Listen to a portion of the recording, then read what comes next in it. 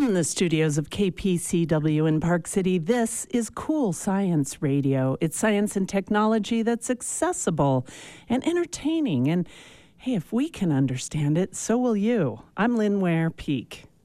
And I'm John Wells.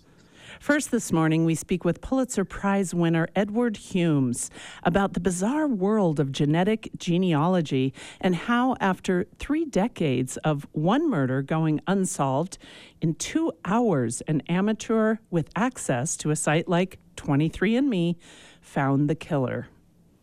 And then a conversation with public health expert Claire Crivero, who talks about poor maternal health outcomes in this country and how that data shows that, well, healthcare access in rural areas is getting worse, not better. But there's a new bipartisan bill that will improve the relationship between poor maternal health outcomes and access to telehealth.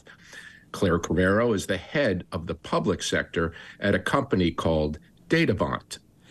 These guests when we return. You're listening to Cool Science Radio here on KPCW Park City. Stay with us.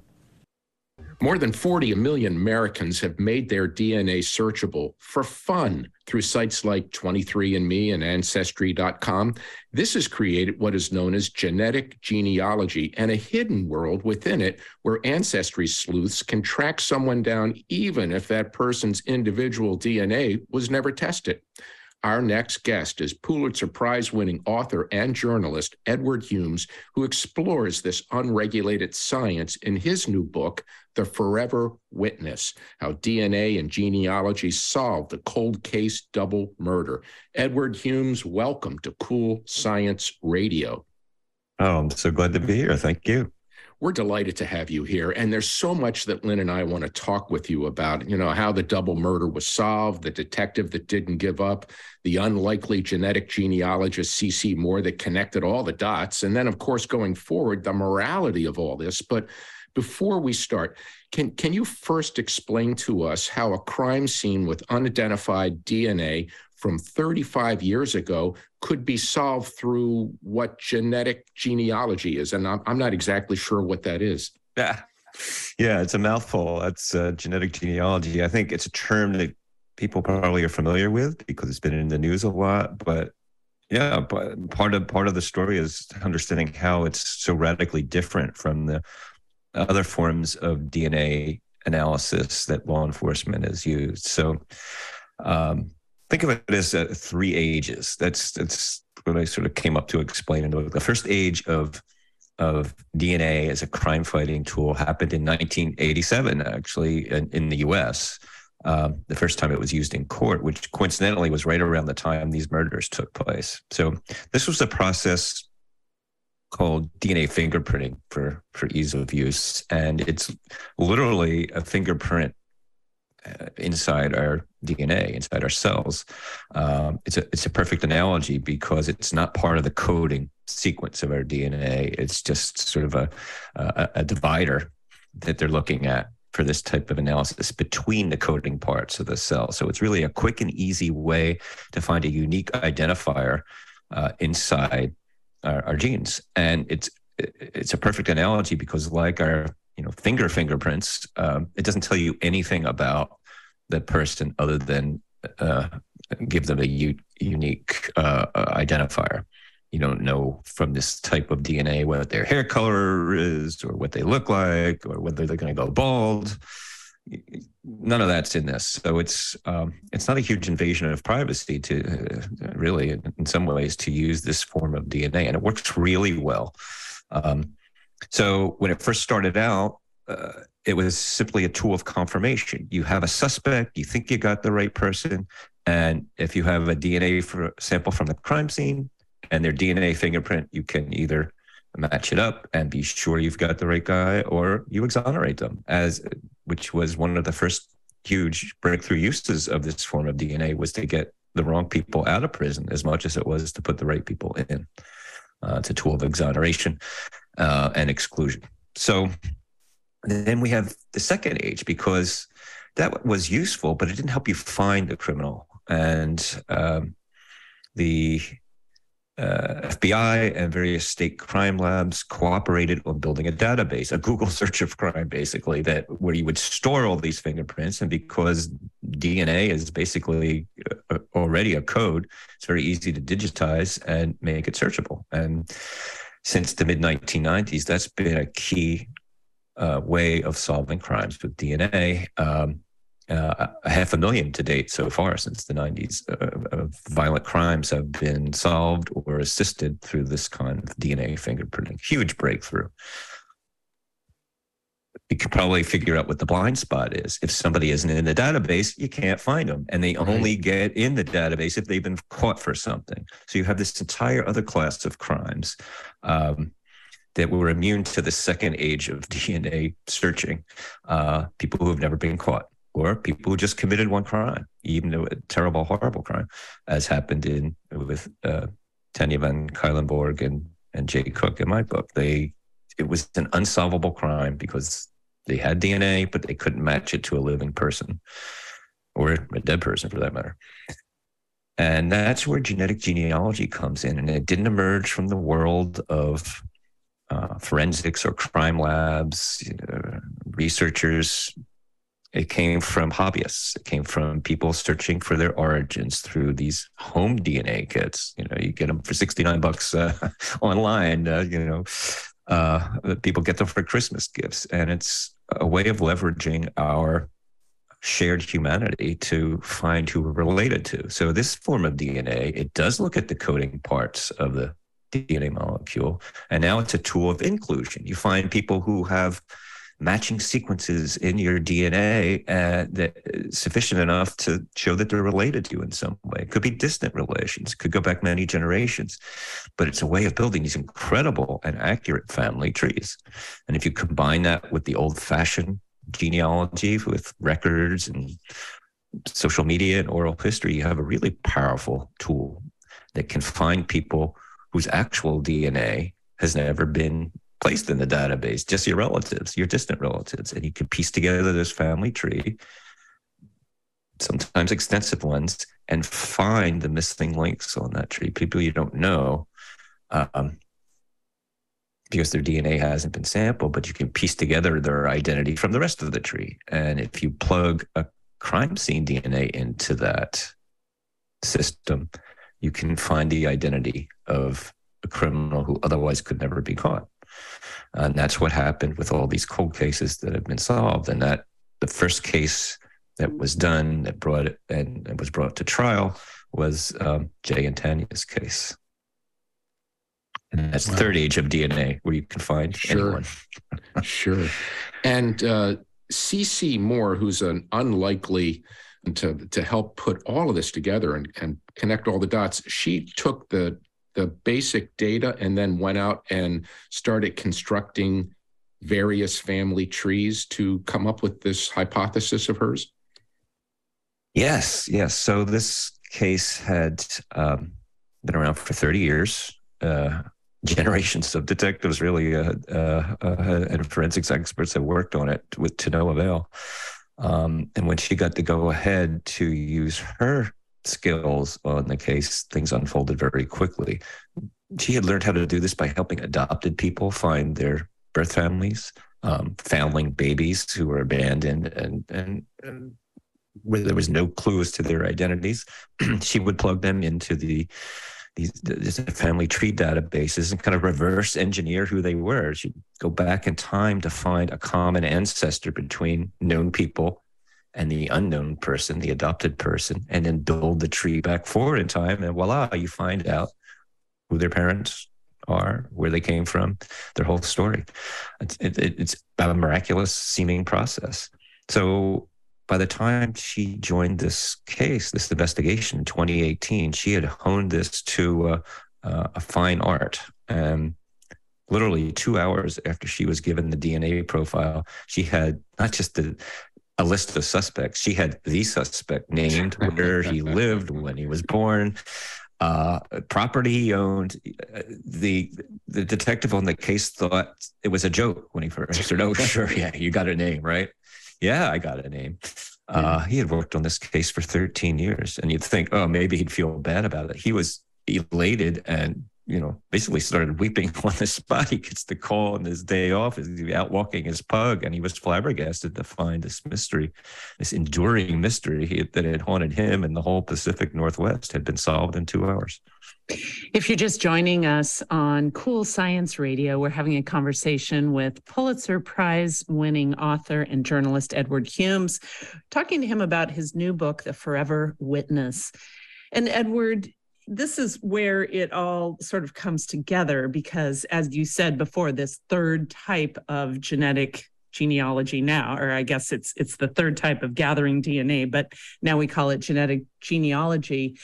First of all, that detective who had been studying this case for so long, and as you say, he wept, he must have been egoless, really, because I can't even imagine someone who spent their career trying to find a suspect for this case that went for 3 decades without being solved, in 2 hours, having it solved for him, essentially.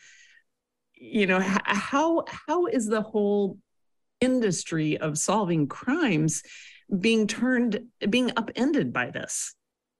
I don't know that it's been upended as opposed to maybe augmented.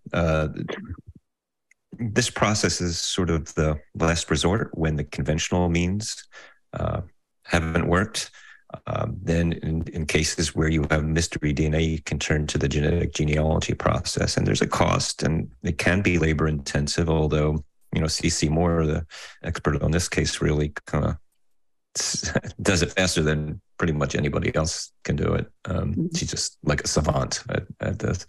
And it's so funny because her background is she's a actress and performed in musical theater and commercials. She even did a stint as a Barbie impersonator for Mattel at toy shows. I mean, that's her background. Yeah. But she loved genealogy, and she taught herself how to do this. And she solved more cold cases than anyone else on the planet at this point, which is, think about that. And the forensics community just said, when she first proposed doing this, what are you talking about? These $69 test kits are going to beat our $1 million labs. You must be kidding. And I guess she showed them. It sure did.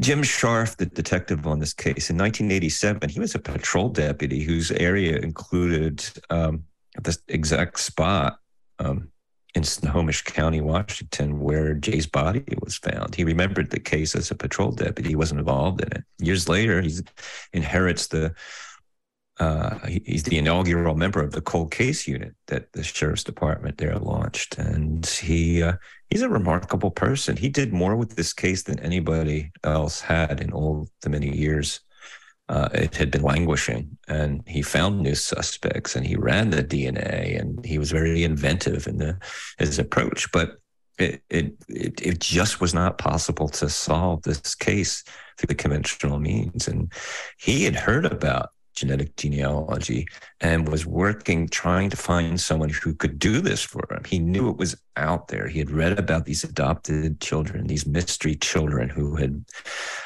learned their identities this way. And he saw before, many, that this had huge potential. So he was, he was incredibly on board to handing this off to C.C. Moore. But that wasn't the end of it either.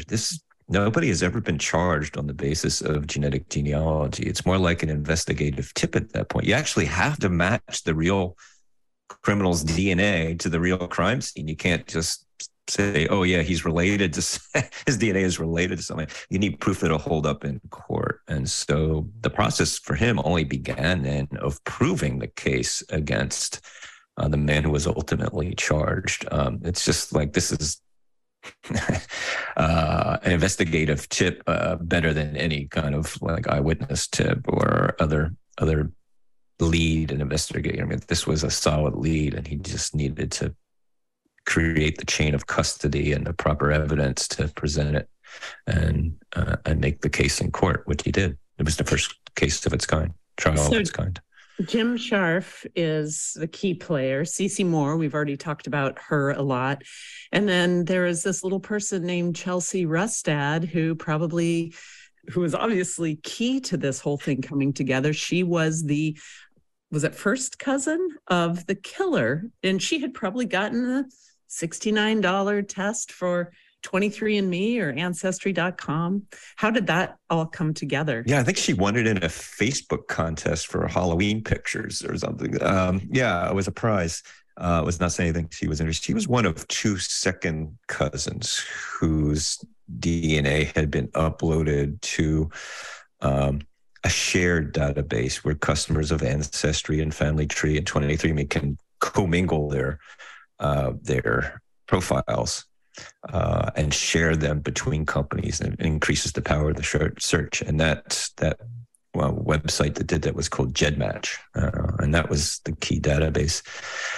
And Chelsea Rustad was on the suspect William Talbot's mother's side of the family, the Rustads, and then the other second cousin was from the Talbot side of the family, and they were key just simply because they tied together the two sides of the family of the suspect.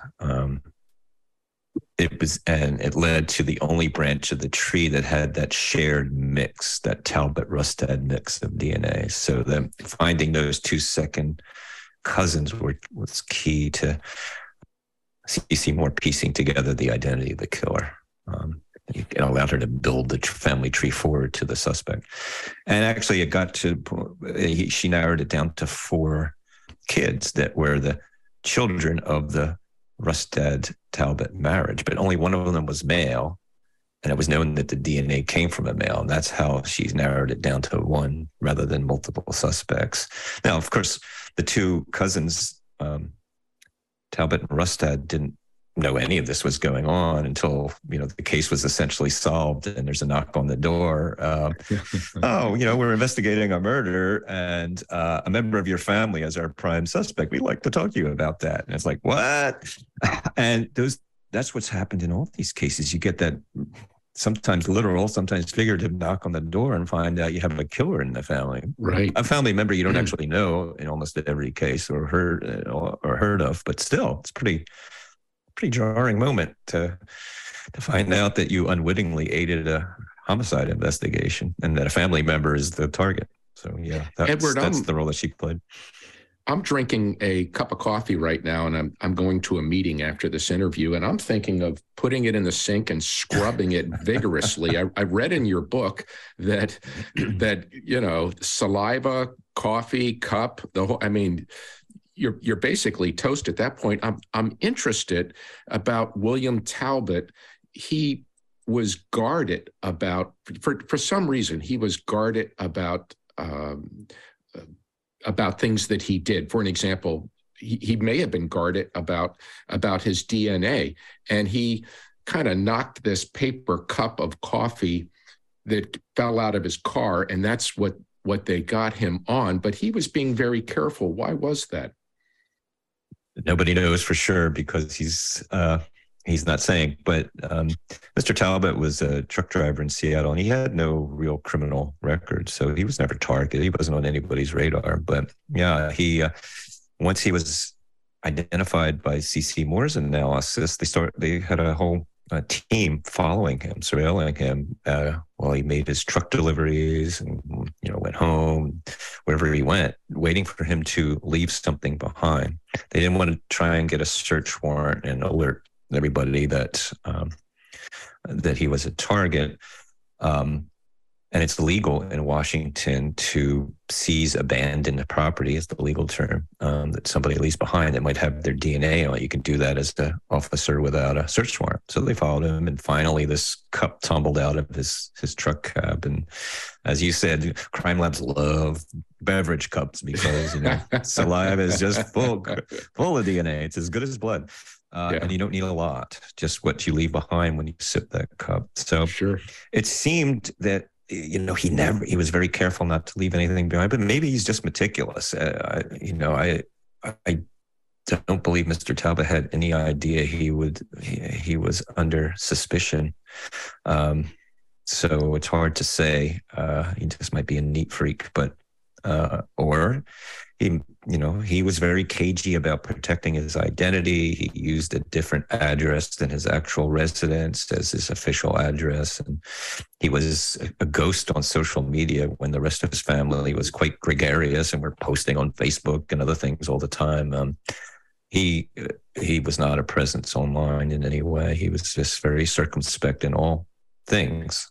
He certainly did not allow his DNA to be tested or sampled directly. Well, I'm wondering about our listeners who are listening to this interview and they're saying, I signed up with Ancestry or 23andMe and I'm feeling a little uncomfortable. I'm in a database now. It's not a government database. It's not like a fingerprint. It's in a database of a commercial concern.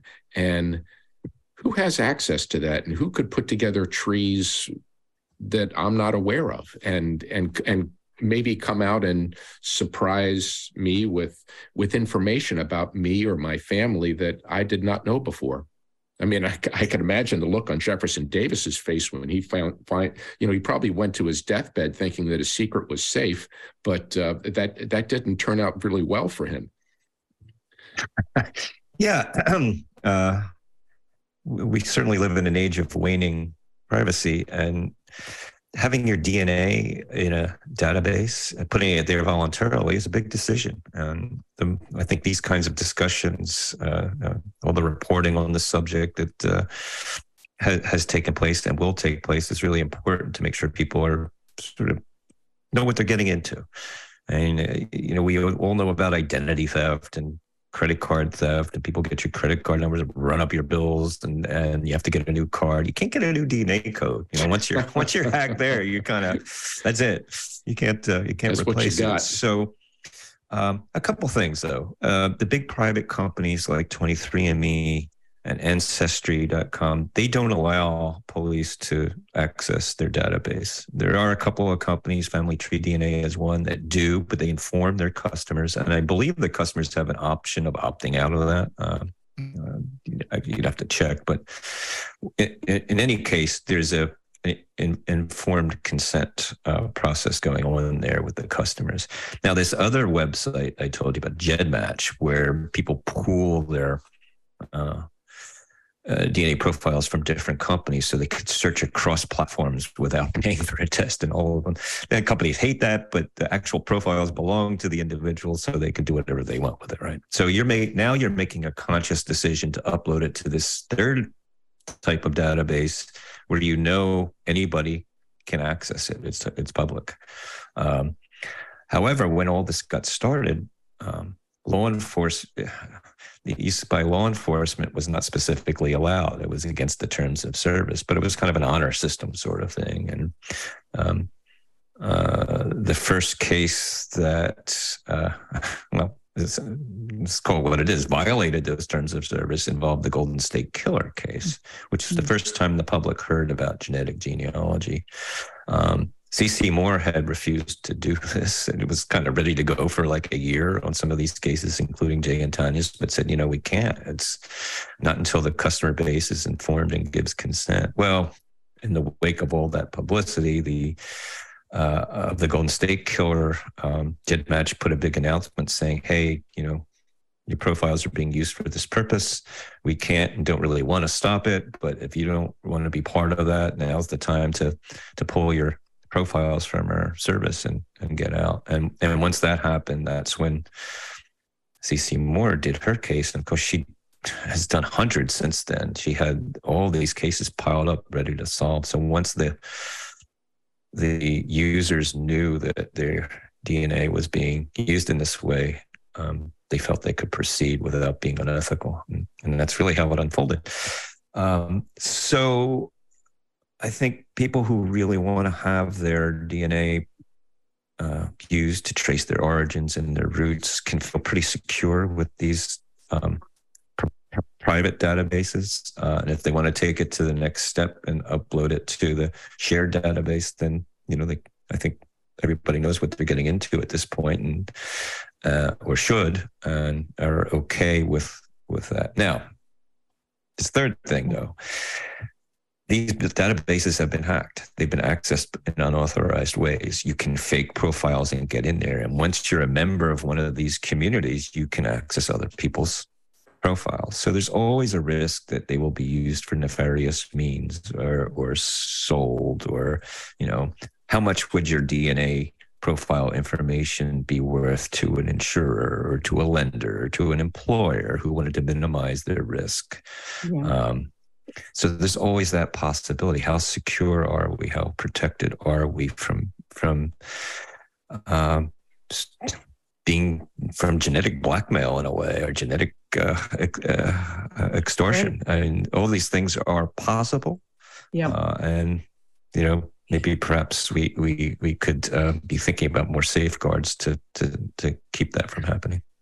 Well, it is a fascinating world. Over the decade that John and I have been hosting Cool Science Radio, we've talked and done interviews about the joys and the things that people have been able to discover through genetic genealogy, albeit maybe they're family secrets, but it's all been sort of positive. And then, this is a very positive case. I'm sure William Talbot's family, had they known then what they know now, they would have uploaded their DNA a lot sooner, I would think. But it is a very interesting world full of caveats, and you help explain that in your book, The Forever Witness: How DNA and Genealogy Solved a Cold Case Double Murder. Edward Humes, thank you so much for joining us today on Cool Science Radio. Oh, it's my pleasure. Thank you. And we will be back after these words. You're listening to Cool Science Radio here on KPCW Park City. Welcome back to Cool Science Radio. I'm Lynn Ware-Peak. The maternal mortality rate in the United States is by far the highest of any developed country, with more than 50,000 pregnancies facing severe complications each year. My next guest is Claire Crivaro. She is the head of public sector at a company called Datavant. Today we'll talk about a new bipartisan bill recently passed by both the House and Senate, headed to the president's desk. It's called the Save Moms Lives, let me say that again, Save Moms Lives Act, mapping where poor maternal health outcomes coincide with broadband service gaps. Claire Crivaro, welcome to Cool Science Radio. Thank you, Lynn. I'm thrilled to be here. Well, it's such important work that you're doing, and what an incredible, I think we hear about bills that come through, especially when they're not bipartisan, when there's this infighting going on between the sides. But this is something that everyone can get behind: maternal health. Talk to us a little bit about the gaps and what's going on in a country like ours that seems that's so developed.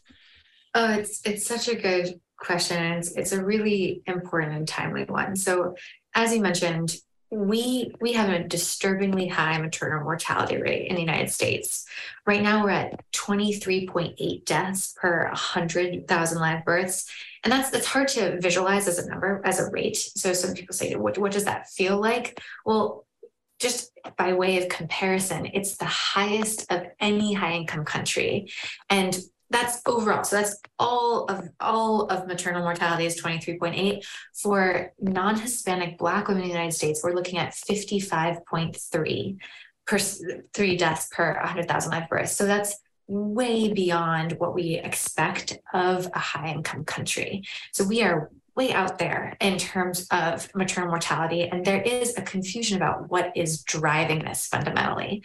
And I would just say that this bill, particularly when we talk about broadband access and we talk about that intersection with maternal mortality, there's a real focus on rural communities when we're thinking about this bill, because 45% to 65% higher predicted maternal mortality ratios for these rural populations has really driven a conversation around what can we be doing for rural communities in the United States that are seeing particularly high maternal mortality rates? What might be the levers for reducing that maternal mortality? So we know fundamentally that there's biologic reasons, there's diagnoses that lead to maternal mortality. We see postpartum hemorrhaging, et cetera. But that's for all pregnant women in all countries. it's still a bit of a mystery of what's happening for the American pregnant population, what's happening specific to rural American populations that's driving such high rates. And that is fundamentally what drove this bill and the bipartisan support for it. Fundamentally, we want to find out, how can we better support these populations, and could broadband internet access be a way to get telemedicine or other services to populations that are seeing these high rates? Right. Well, Claire, your life's work, your professional work has been, you have a master's in public health. So this no doubt is something that you've worked with so much. Did you ever picture yourself working for a company like Datavant, where you're talking about data infrastructure? And I think for the average person, we don't make that connection between public health and what data infrastructure can do. Absolutely. So I actually originally started my public health career in global public health. I was a Peace Corps volunteer in West Africa, I lived in a community with very high maternal mortality. Later in my career, what I realized, particularly during the COVID epidemic, was we have real gaps in infrastructure here in the US. That I had spent a lot of time in West and Central and South Africa. I came home to work on these gaps here. So I did not imagine I'd be working on data infrastructure in the US. I was originally interested in data infrastructure elsewhere, but I think it's a real concern that right now there is still a big mystery. This is a real scientific mystery. How can we bring down this concerning rate at home in the US? And I'm from New Hampshire. I'm originally from a rural area, and it hits home. Why is it that where I live and grew up, we are seeing this gap? And I think fundamentally, to understand how we can affect and drive down these maternal mortality rates, we need better data. Better data underpins better science. Better science underpins the evidence that makes sure policies are made to ensure access to critical interventions, and it ensures better clinical practice. So when I walk into a doctor's office, I am getting the best clinical care available. So data, I'm very passionate about data, and working at Datavant has been that dedication to improving the data availability to ask big scientific questions to support policy and clinical intervention. So before we go into the gaps and how we can improve patient care, I'm wondering, and I think a lot of people wonder about this day and age. It used to be, you go back, 100 years and talking about a woman dying in childbirth was not uncommon, and we expect it to be absolutely rare. You mentioned really briefly postpartum hemorrhaging as one of the things, and then maybe just complications during pregnancy that are not getting cared for that create some greater risk during childbirth. Or can you explain this world to us? Yeah, I can a little bit, and I'm in public health. I'm not a physician, but I will explain a little bit of what we know. So one of the things that happened in 2003 in the United States that's really important for that data question, that helps us understand what's happening in pregnant populations. What happened is there was a checkbox that was added to death certificates in the United States, where we were able to check and say, this person was pregnant when they died. That really helped our data in terms of being able to establish, okay, we know that there's these preventable causes like postpartum hemorrhages, blood clots in the lungs, hypertension, high blood pressure, and blood loss. But that is just these medical reasons. So we're able to know, okay, when this person died, this is what was happening to them. At a higher level, if we think about, okay, but why did they die? That we have incredible medical care available. These are all preventable things. We are able to intervene on these things. Why did these pregnant people die of those things if we're able to prevent them? And that's where the real mystery and where we need more science. The specific conditions are driven by socioeconomic factors, racial inequalities, demographic factors like rural versus urban access to healthcare. So we still are teasing out, there's not one consensus around why we're not able to prevent these preventable things that start happening to pregnant populations. So we know some of these pieces, we're still discovering these other parts. And the bill that passed allowed for that descriptive statistics. Where are we seeing maternal mortality? Where are we seeing broadband access? Could telemedicine help disentangle this? Could we get better preventative care for these populations? That's one hypothesis. But what we're going to need to do is go deeper. We're going to need to link data at a patient level. We're going to need to say, do these individuals actually have access to broadband and end up resulting in these types of outcomes? So this hypothesis generation is now going to happen because we're going to be able to have access to that descriptive data at a high level in order to get to the real answers as to why these pregnant people are dying. We are going to need to go even deeper. So there's going to be a second step here where the scientific community continues to unpack what the causal factors are. Mm-hmm. That makes a lot of sense.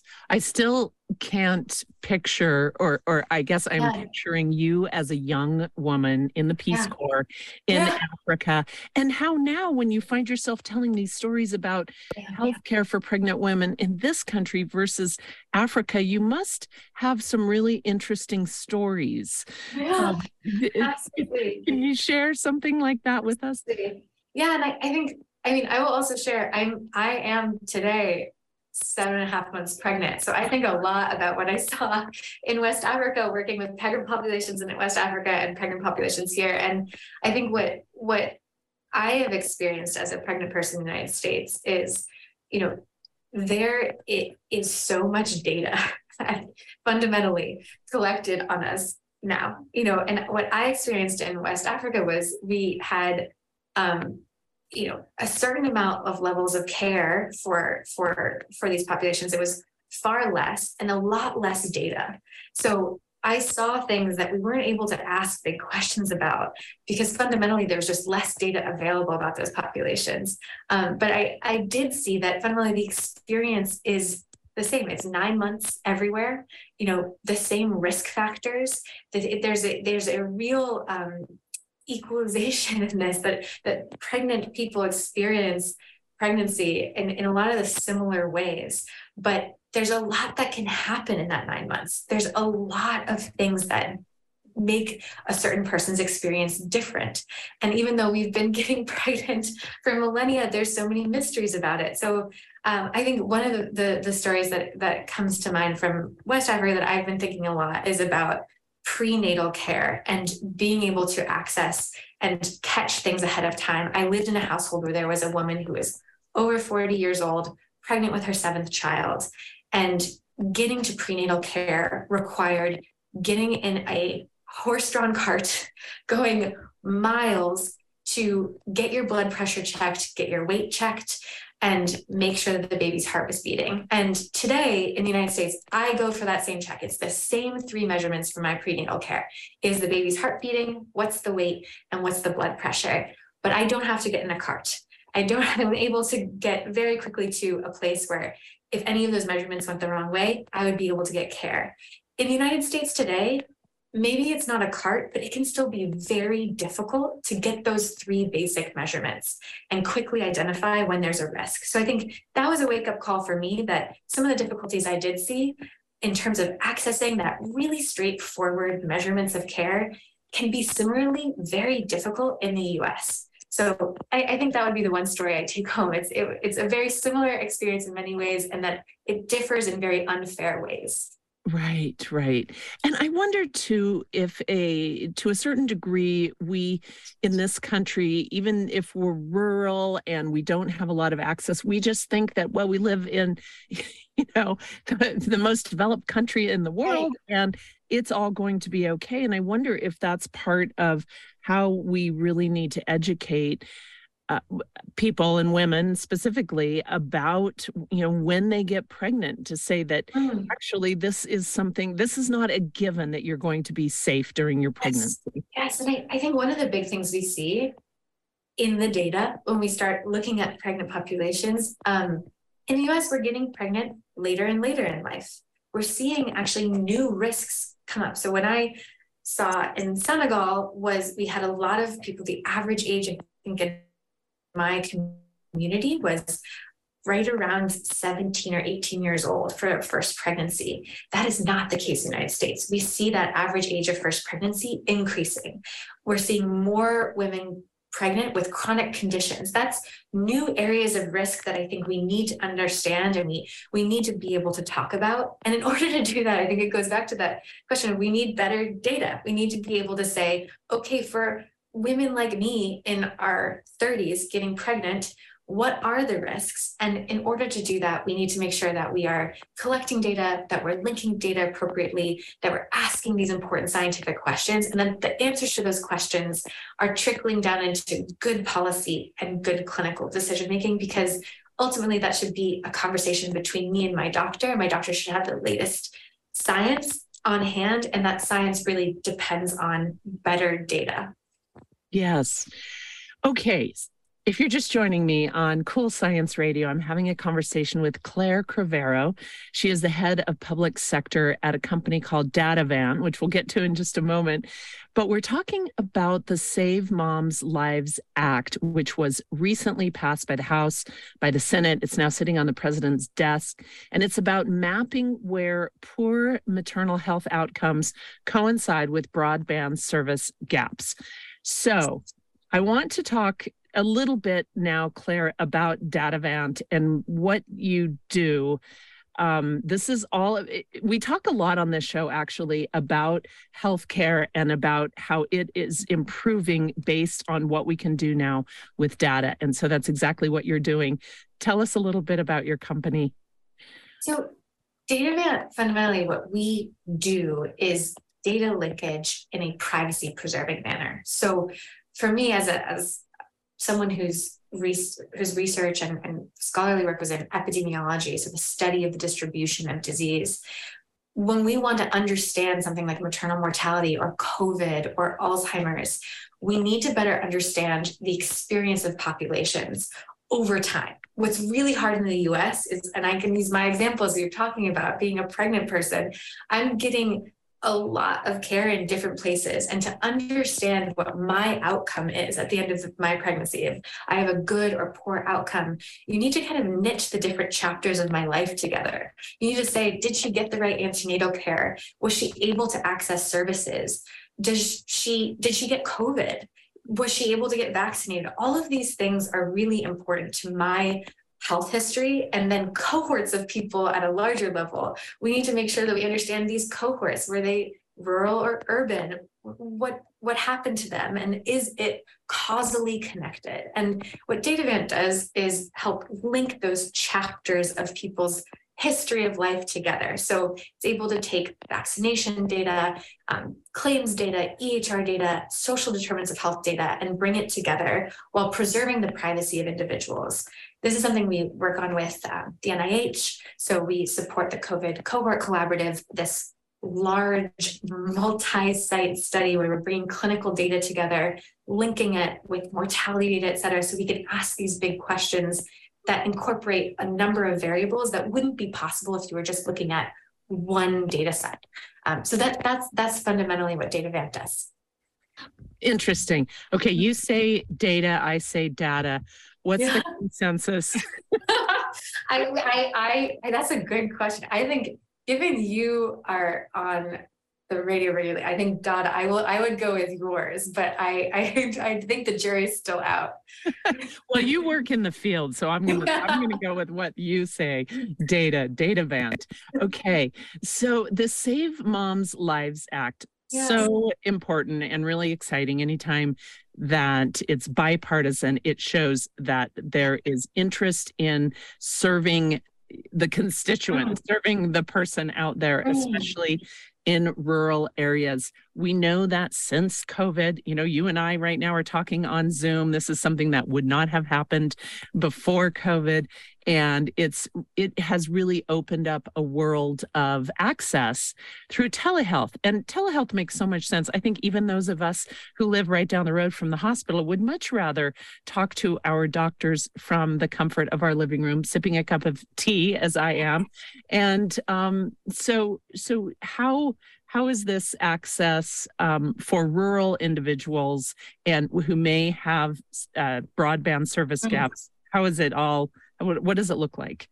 So I think there's two things happening with this act. As you said, it was a Save Moms Lives Act. So we're not just looking for a nice map. I will say that the map is really important first part. So we're going to be able to map at a descriptive level, where's broadband access, where are poor maternal health outcomes. And the hypothesis here is where we're not getting broadband access, we can't get that telemedicine service that you've mentioned. And therefore, people are not accessing as much healthcare as they could. That antenatal care visit, a quick check-in, a quick emergency check-in with a physician, they're not able to access it because of this lack of broadband access. This has been a big area of focus since the pandemic, because during the pandemic, a lot of people turned to telemedicine. A lot of folks were switched to telemedicine visits because we couldn't go into a hospital. So I think there's been a focus on telemedicine post-pandemic for things like maternal health, where we say, oh, this could be a really important tool. And we saw during the pandemic an uptick in usage of it. To be honest, from an epidemiological perspective, we still don't know for sure if broadband is going to affect maternal health outcomes. And that goes back to the data. We haven't had enough studies to say with total confidence, this access will reduce maternal health outcomes. So this bill helps us with the hypothesis generation. It's going to help us at the high level say, where could we go deeper? Where can we ask those scientific questions? Where should we focus our attention first if we're going to evaluate this relationship causally between these two things? But as of right now, it makes sense. I think a lot of us look at this, a lot of policymakers, a lot of physicians look at this and say, I would better be able to provide services to this population if we had better broadband and thus better telemedicine.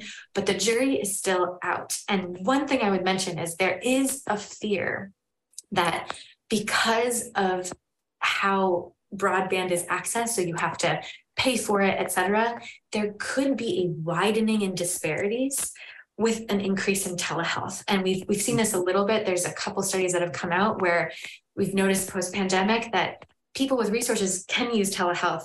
People who need those resources the most vulnerable, can't get to that telehealth service, even if broadband is available. So we're going to have to keep an eye on that as we expand broadband service, or as we look at the data that's going to be available as a result of this act. Well, it's so interesting that in developing countries, and I'm thinking of, I had a little list in my head about the countries that have free broadband access for every individual. And there are countries that you would think that would never happen in. And how can we not offer that to every individual in this country, free Wi-Fi access?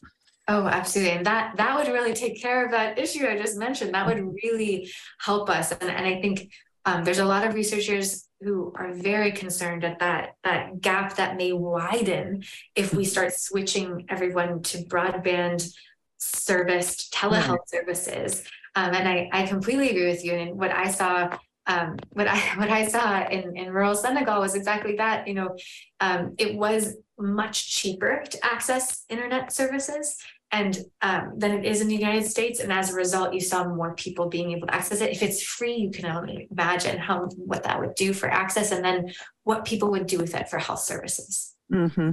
A quick question about rural health care. It would seem to me that in most little towns throughout America, that they have some sort of clinic or something to be able to assure to pregnant women that they could have those 3 tests, that you were talking about, the blood pressure and all of the basic things. Do we not, what's happening to rural clinics? So a lot of rural areas are serviced by something that's called critical access hospitals. And unfortunately, a lot of these hospitals are closing at a disturbing rate. There's a new report by the American Hospital Association recently that outlined some of the causes for 136 rural hospital closures. And that is, the finances are very hard, low reimbursement, staffing issues, financial challenges because of the COVID-19 pandemic. Expenses have gone up for labor, et cetera. And this, I think, as we talk about maternal health, this directly affects obstetric services, so care for pregnant people, because they'll cut those services. Before they close, they'll start cutting services. And if you cut obstetric services, it doesn't mean people stop getting pregnant. It doesn't mean women stop getting pregnant. It just means that if I am in a rural area and I have a critical emergency with my pregnancy, the services are not going to be there. And that is, you can directly connect that to outcomes of concern. And I think that's where telemedicine, the big question is, we see these hospital closures, can telemedicine help bridge some of that gap? So if someone had a high risk incident, they're nervous about what might be happening, or they see a warning sign of something that could get worse. If they were able to access telemedicine because their critical access hospital had closed in that rural area, maybe that could help bridge some of the gaps that we're seeing result from these critical access hospital closures.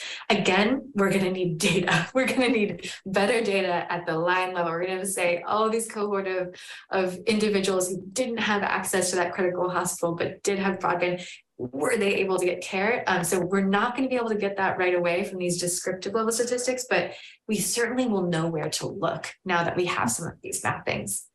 Yeah. Well, it is such an interesting and important topic. And for you as a pregnant woman that works in data, you really have to be just so, I can tell your enthusiasm for this topic is really palpable. So we're out of time. Claire Crivero is the head of public sector at Datavant. And Claire, thank you so much for joining me on Cool Science Radio. It's been a pleasure. Thank you, Lynn. Thanks for tuning in to Cool Science Radio here on KPCW, Park City. Stay tuned. We'll get an update from our news director, Michelle Deininger, about the crash inbound on SR 224. It's by the White Barn. Traffic's being redirected through one lane in the middle of the street. She'll give you a little bit more on that.